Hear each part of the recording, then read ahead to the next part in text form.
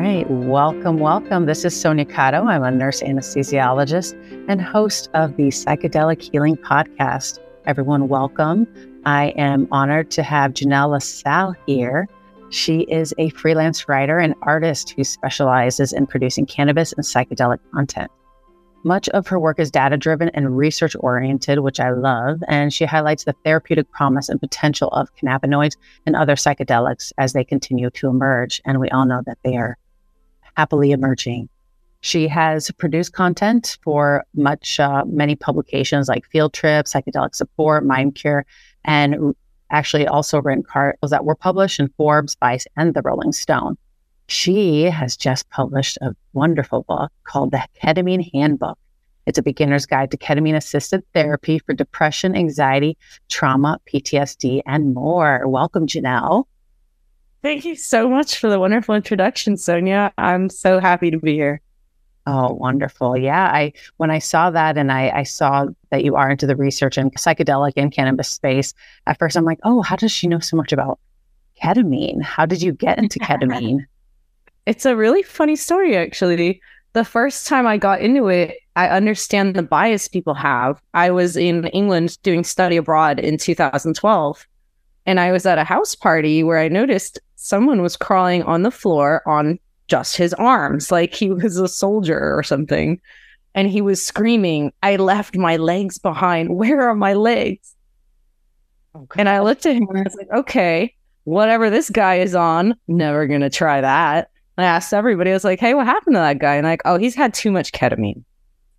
So the first introduction to ketamine, I was actually, like I think a lot of people are still, when they hear it, there's that association of horse tranquilizer or some kind of weird drug. And I had that and I totally understood. And it wasn't until maybe like 2020, 2019 that I started using it therapeutically with direction, guidance, and at much smaller doses than that guy at the house party.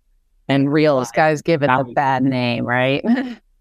Yeah. If anything, that's a good thing. If you abuse it, is exactly that. You're abusing it. Yes, definitely. And how did that transition go? Did you fight it? And how did you accept it to even be able to use it therapeutically after witnessing that? Yeah, I definitely approached it with the skeptic approach of a scientist. I mean, so I went to UC Berkeley for my undergraduate, and I was originally pre-med, but as I say, English became my mistress, and I just became obsessed with writing. But I did study there for quite a bit, and so I like to think the scientific method was the way I approached it, which was, okay, my first impression of this was bad, and then I started actually hanging out with some people and I noticed changes in their personality that were really drastic in around 2019, 2020. One of my closest friends, actually. And I was really surprised because it happened almost overnight that like all of a sudden, a lot of my friends were way less depressed and just making these positive changes in their life. Like, and I was asking them, it's like, hey, what is going on? Like, you seem like really happy. And that, yeah, I started using ketamine actually, and it's really helping. So I went for the data because I had this little experience that totally biased me, and the data behind it is crazy. I mean, there are so few drugs that you can point to in the world that you can say as little as one administration can have a profound effect, an antidepressant effect that is real. And telling most people, okay, you have to wait for an SSRI and you might have to wait 6 to 12 weeks and it may or may not work. That was like something compelling. And I was like, okay, I have to try this. The data is crazy.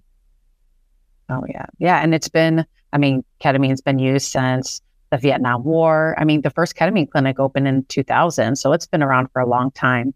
And I personally have been doing anesthesia since 2014 using ketamine. And it wasn't until 2019 that I found out at a conference that ketamine can I feel like 2019 is when it started poking out again somehow. Not exactly sure. And a few of us were taking notice, like, what's that? I was writing so much about cannabis at the time. I was looking into all these entheogenic substances. Ketamine was one of them, DMT, ayahuasca. And, now that as that emerges, it's just more and more putting your ear out for, hey, you're right, this has been out for a while, but how are we only learning the therapeutic value of this today? Yeah. Word of mouth spreading finally. And I think the other psychedelics coming about, and not quite legal, but we have this medicine that's been legal and available for years that we're able to administer. So while the other ones have their own therapeutic value, we have something that we can help people now, Yes. And it's so beautiful. How did you receive it in a clinic, or were you doing the at-home model? So I started, like most people, with the street model, and it's not the model I would recommend. Oh, yeah. Because it's very hard to ensure, number one, that what you're getting is actually ketamine, that it hasn't been cut with adulterants. It's very hard to regulate dosing. But I was lucky. I had a trusted source. I knew for a fact it was not messed with. I knew that my friends had been taking it and had positive effects. So, I experimented with very small amounts. And then when I found out, wow, this has really helped me, I made it my mission to find a provider who prescribed it for me, who ended up being an endocrinologist. Oh, wow. That's interesting.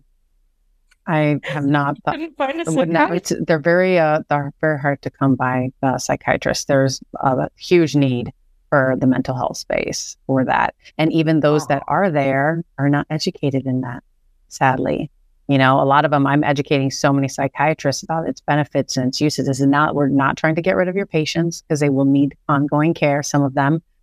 But what if they started feeling better and had lives, lived their best possible life, with maybe lowered meds, but some will always need medications, right? Yeah. Less side effects. So beautiful. I love that. And then what inspired you to write this book about ketamine? I'd just been collecting information on it for so long. And the more that I used it in my own personal life, it was to say life-changing is really an understatement. That doesn't encompass it. So let's give you some background. I have treatment-resistant depression. I also have PTSD. And the combination of those is a double whammy of chronic effects on my poor body. And I had tried everything. I had tried antidepressants. I had tried mood stabilizers. I had tried anti-anxiety medications. I had tried every kind of therapy, talk therapy, just nothing working. So when I found something that worked, even in the tiniest amount of using it, I felt like it suddenly was my mission to pursue this thing. And so I started looking for opportunities where I could create content about all of this information that I'd been stockpiling, and started working with a lot of these psychedelic companies like Field Trip at the time. Like, I wrote these articles, why the term a bad trip is misleading. Things trying to educate people about the stigma of what we think a drug is like, maybe in a recreational setting, versus what it's like in a therapeutic, controlled way.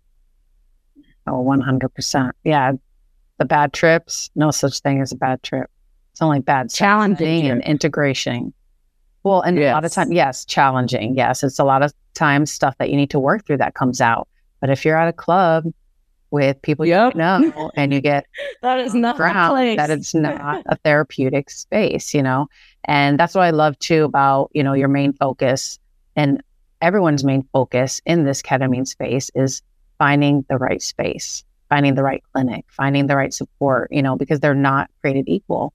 There was an article I even saw recently from New York that it described a patient's horrible experience, a traumatic experience. I mean, imagine having a challenging experience, but being left alone in the room without the appropriate support, without integration, and that is what's going to give ketamine and ketamine clinics a bad name, So I love that chapter in you about what to look for, questions to ask. I'm so glad you're speaking to the setting. The setting is a thing we talk about in psychedelics a lot, right? The environment in which you take whatever you're taking and the mindset you have when you're going into it play a huge role in the desired outcome. So exactly like you said, ketamine, when we're taking it, it can make us, all of these memories we had been trying to push away, come to the front of our minds.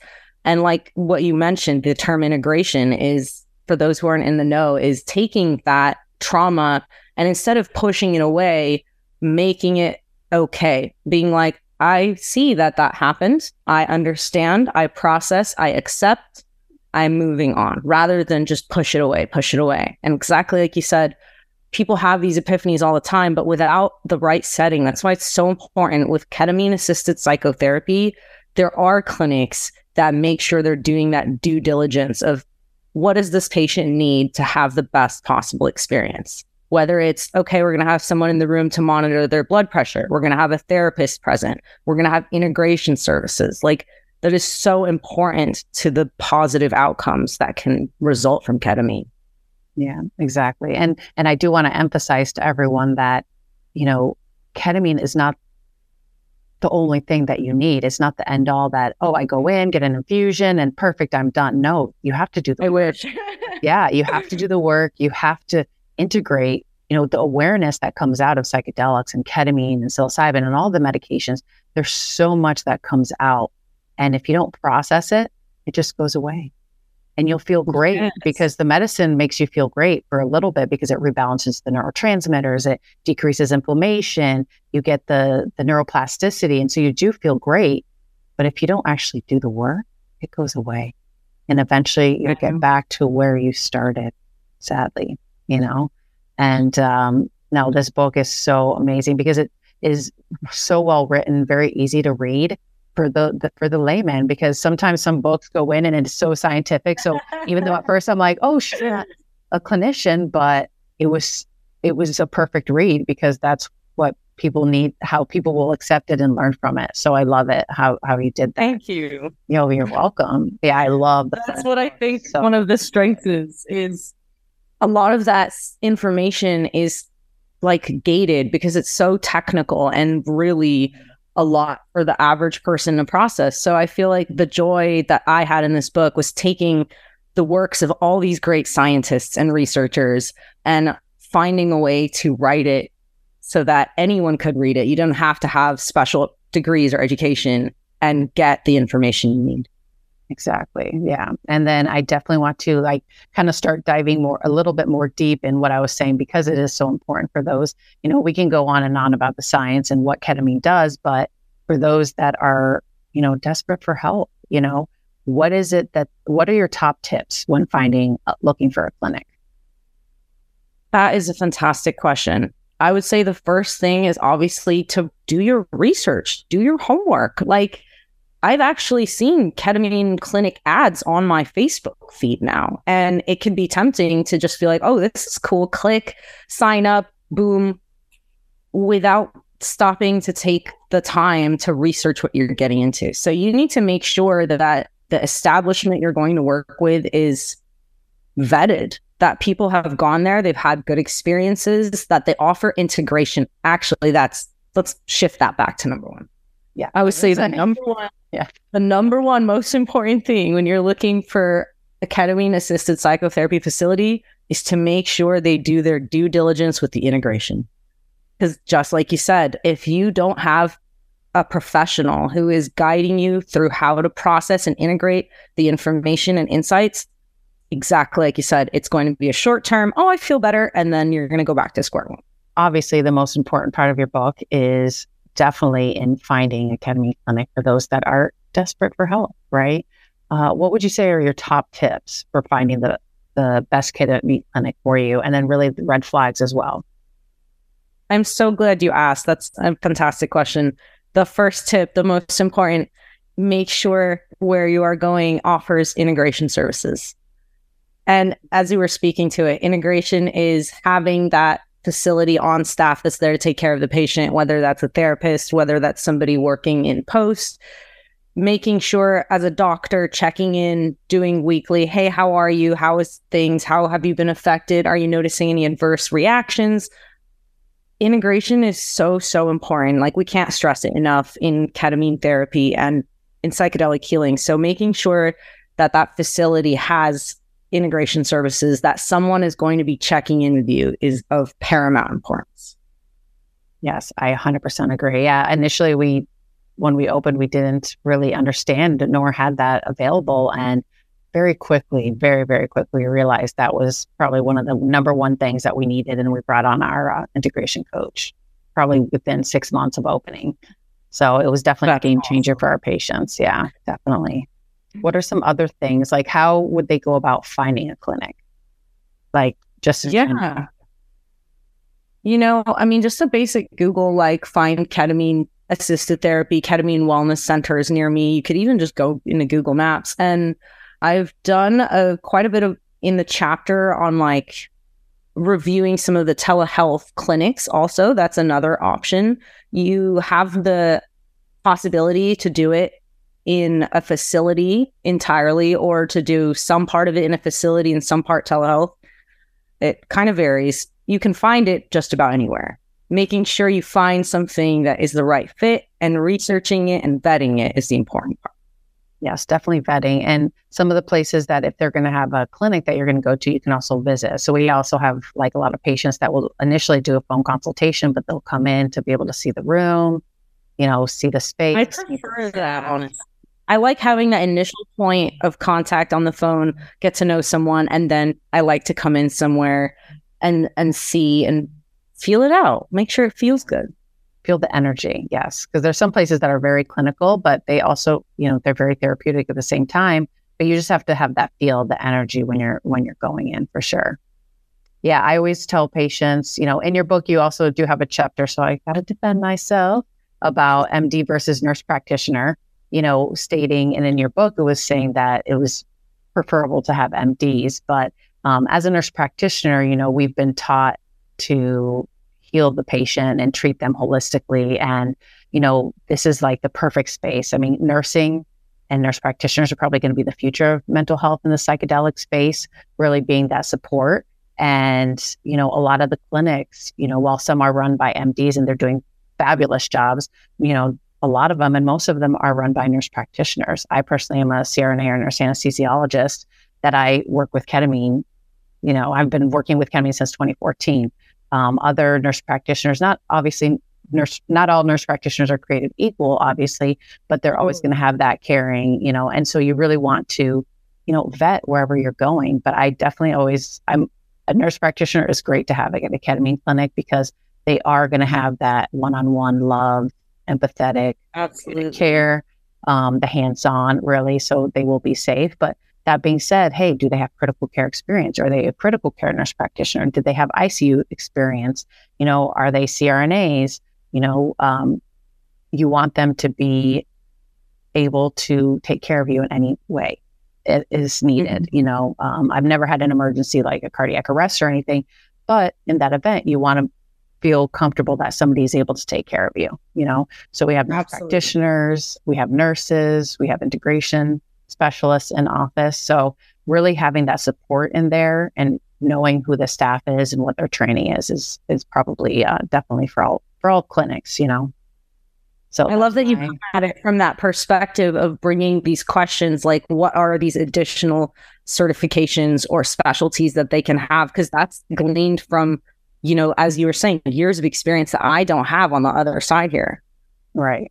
Yeah, because even now when I look for nurse practitioners, like as my clinics are expanding, it's what kind of nurse practitioner are you? Because they're, you may be fabulous, but I want you to make sure that you're in a critical care scenario, you're going to be able to manage it independently and feel confident in that space. Not that it rarely happens, but when it does, you should feel confident, That's where the patients know and they feel so safe. That's the key is you need to feel safe.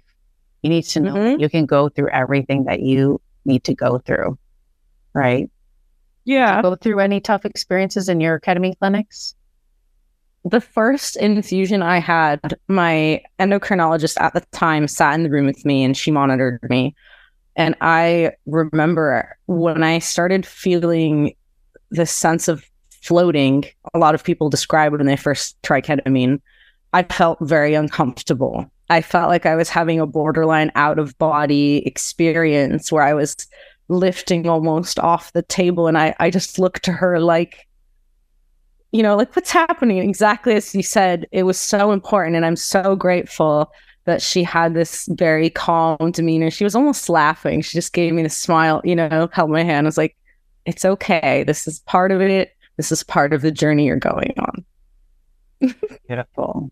That's awesome. And then when you finally, how long did it finally take? Was it the whole time that you felt that way, or did it take other infusions before you?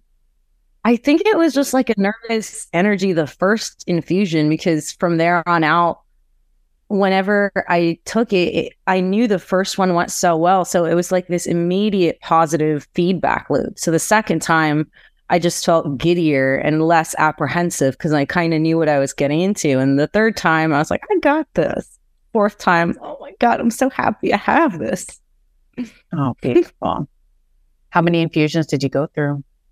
I did one in person there, and then I was prescribed oral 25 milligram troche for take home, which is apparently pretty rare because here in LA, I've been trying to find that protocol and it's been challenging. But so I had the 25 milligram oral tablet once a day, and I could take that at home.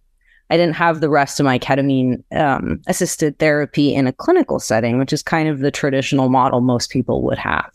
Mm-hmm. Okay. Oh, so you did kind of like a virtual, or you kind of, so essentially, microdosing then a little bit with troches. Okay. Perfect. Yeah.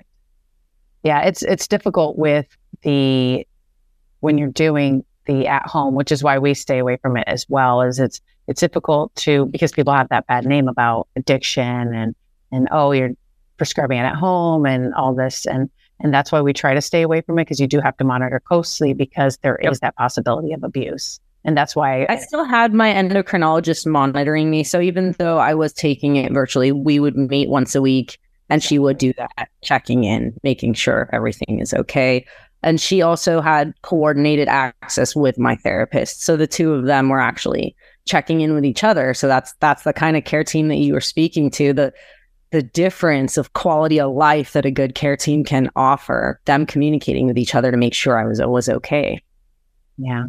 And there's something to be said for having the support in a ketamine clinic setting, and really just for mental health, because even and when somebody is looking for help and going to doctors and stuff, you don't have that support, and to just be listened to and just to be acknowledged that you are suffering and you are treatment resistant. It's not like, let's try another pill. Let's go up and dose. Let's go up and dose. Let's try another med. That in itself is so healing.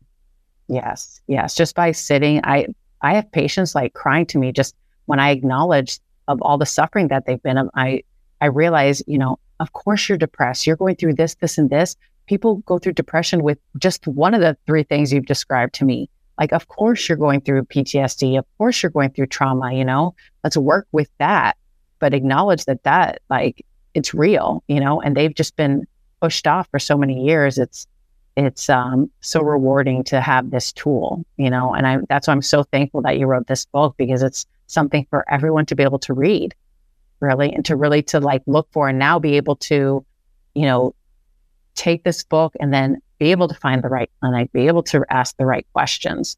And I love all the actual research. You actually taught me some stuff about ketamine that I hadn't really, because I'm trying to keep up on the research. You actually taught me some stuff and I can't even remember what it is, but I was like, oh my God, okay, now I have to start nerding out on another research topic, So that was pretty cool. Yeah. I'm a non-scientist, very impressed. So happy. Yes, let's nerd out together. Yes. So as far as there's different protocols. So you did the in-office first session with psychotherapy, and then you went home and did the daily troche, so essentially microdosing. Did you find that still benefited you with the depression?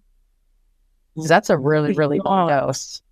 Okay. Yeah, my endocrinologist told me, she said, that's the lowest perceptual dose I give of ketamine. Like, I don't have patients who generally feel it at 25, or that's about where they start feeling the effect. So for me, microdosing, it worked from the get-go, and I never felt the need to increase it, which is strange because a lot of people, give you this idea that it's really addictive. And if you find something you like, you're going to want to do just a bunch of it. And I did not find that was the case for me personally. I found a little helped, and I never wanted to take more than just because it was like a Goldilocks amount. It was just right from the get-go. It was a miracle.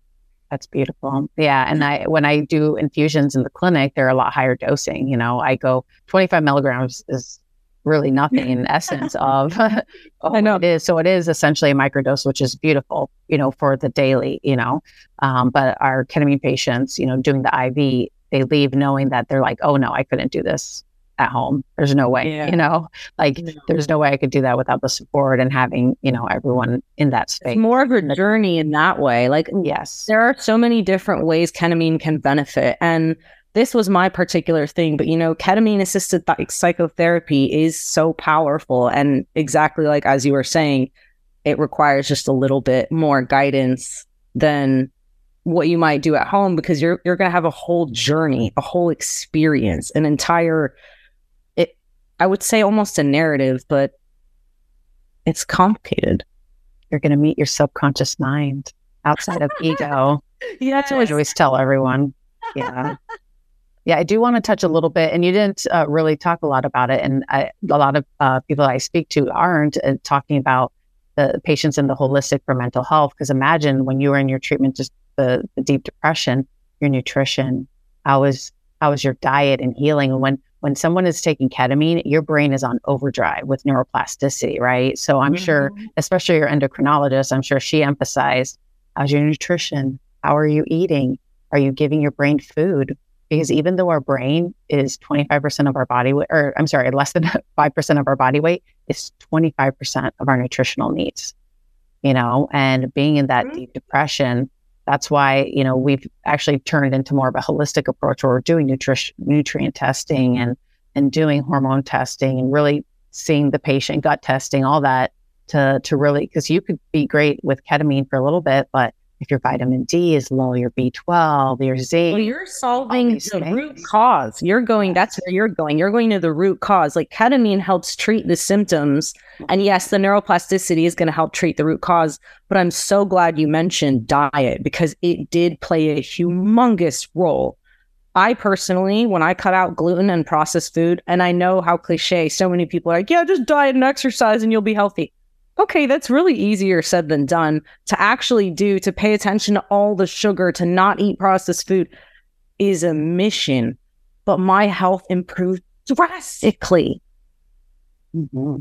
Yeah, and having the motivation and really, and I would like to correct in the way that ketamine does get into the root cause in your deep subconscious, because when you get to the root cause in your mind of the stories that I'm not good enough, I'm stupid, I'm not worthy, I'll never find love. Those core beliefs. Yeah, those core beliefs came back, and they're rooted deep, deep down. They are in our subconscious. They're in our default mode network, and ketamine frees it through acknowledgement and the knowledge and the awareness. Right? When you're in that space and you go deep and you become aware of why those stories being there. And it doesn't freak you out. Like, when I used to try to grapple with these thoughts before ketamine, I would sit and I'd be like, I'm terrible, I'm not enough or whatever. And I would just be like, oh my God, I'm terrible, I'm not enough. And I would never get to a problem solving or introspective place, because I was just stuck in reaction until ketamine. And then I could sit and look at it like on a projector and be like, yeah, we're doing this. Yeah, because the way you are, like, without psychedelics, is your ego's right here. So when your stories come out, it's like, it's this internal battle, right? So under ketamine, all of a sudden the ego's gone. Yes. Your stories are gone. Your default mode network is, the circulation decreases, your noises and your voices are gone. And then you just get to see things for what they were. So the traumatic events that happened when you were younger, the different stories that were developed, you just get to see it for what it was without the stories that you create. Yes. And that is powerful in the healing, The Buddhists call that wise mind, where you can observe what is happening, but not be part of it. And there is, exactly as you said, so much, it's strange to think about, but so much healing power in, okay, we're going to stop putting things in the closet and we're just going to look at them and try and accept this is what it is. Yeah. And for what it really is, not for what you made it up to be. Yeah. Right. Our interpretations. So that's where ketamine is so beautiful. And all psychedelics, really, but the only legal psychedelic is ketamine. And it's so healing. We did go through all of that. Is there any red flags that stand out for you in searching for a ketamine clinic? I would just want to make sure, as I said, it was well researched. So if I was looking at a ketamine clinic and I saw no mention of integration, or there was not enough of an emphasis. Like if we're like, okay, we'll do 1 30-minute check-in with you once a month, that's definitely a red flag. I want to make sure that that is an emphasis. And I think the second thing too is making sure the reviews are out there and that there is enough of a volume of them. Because as you said, so many ketamine clinics are popping up now. It's becoming a trend. And because of the nature of the speed of the demand, like they're going to have less diligence put into them than those first few. So really, we want to see a proven track record of successful and happy patient interactions. Yes, 100%. Yeah, because you'll notice that. And I even, I was trying to find a clinic for my friend in a different state. I won't mention the state, but calling the clinic and asking about, do you provide integration? They said that it's not necessary, that all you need is the ketamine. Oh my God. Yeah. So that was a big red flag. Oh my God. Also, there's certain medications when you're on ketamine that you shouldn't be taking or you should hold, like benzodiazepines. They compete. Right. So it's not to say that if you have it, it's not going to work. The clinic just needs to know about it so that we can dose appropriately for that. I'm glad you touched on that, because also contraindications. So that is another important thing. I need to make sure that the clinic is doing their due diligence when I first say, hey, I'm interested, that they're taking a thorough patient history, that they're asking, do you have a history of psychosis in your family? That is a very important question everybody should be asking, because certain conditions are genetically, just like with cannabis, there are small odds that it might not affect you in the most therapeutic sense, or in the therapeutic sense, it affects everybody else. So we need to make sure, are you taking any medicines that might interact poorly? Do you have any health, like high blood pressure is another one. Ketamine can cause increases in blood pressure. You want to make sure, do you have a history of heart disease in your family? Making sure they're asking for those things. And if the patient's intake is just really short and not thorough, I'm concerned.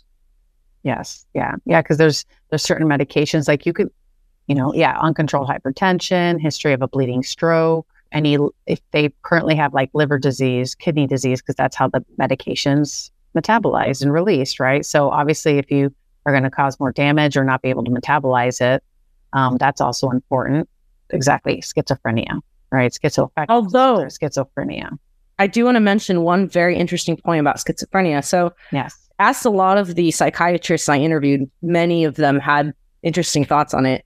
And even though they commonly cited, conditions that have a history of psychosis as a contraindication for ketamine, I actually had one doctor who told me he successfully treated a schizophrenia patient with a low dose of ketamine. That was Dr. Sam. Wow. Yeah, no, he told me it's been done, and I did not know that was possible. So we can't even say that they are totally hard contraindications. We're still figuring it out. Yeah, and we just have to do it very, work with it closely, because I've treated bipolar, I've treated borderline personality disorder, which was also an absolute contraindication. But I just realized, with my experience and now doing the work, that it is possibly to treat. You have to monitor closely, obviously, like those that have manic bipolar, because they can go into a manic phase. It can trigger it, right? So now it's not an absolute contraindication, but we are talking with them daily. We are following up. We're assessing with their psychiatrists regularly, assessing if they're having manic symptoms, right? Like before they go into the full mania, we're like, how are they doing? And so we've had those patients where all of a sudden they're starting to get a little manic. We pause treatment, let the mania subside, make sure the medication's balanced, working closely with psychiatrists. Yes. And then that monitoring. Exactly. And so that's very, very important, because it's difficult. There are lots of absolute contraindications, but with time and more research, it's going to be movable, right? It's going to be patient specific. I love hearing that you mentioned that, because again, these were conditions I asked, hey, is borderline personality disorder a contraindication? I got mixed opinions. Some people said absolutely, exactly, no. Some people said maybe, wiggle room. Some people, I'm not sure. Mm-hmm. Yeah. No, initially I said no. My sister had been diagnosed with borderline personality disorder, and I was able, her and I have a great relationship, and I can stop the panic and instant, episodes. And so I've been able to successfully treat quite a few borderline personality disorders. And I think it's mostly from my own experience, I think. So I'm like blessed and thankful for my wonderful sister. to hear that. Yeah. Because I know people that suffer from that condition, and they feel a lot of emotional pain, and hearing that you have a successful history of being able to do that is very encouraging.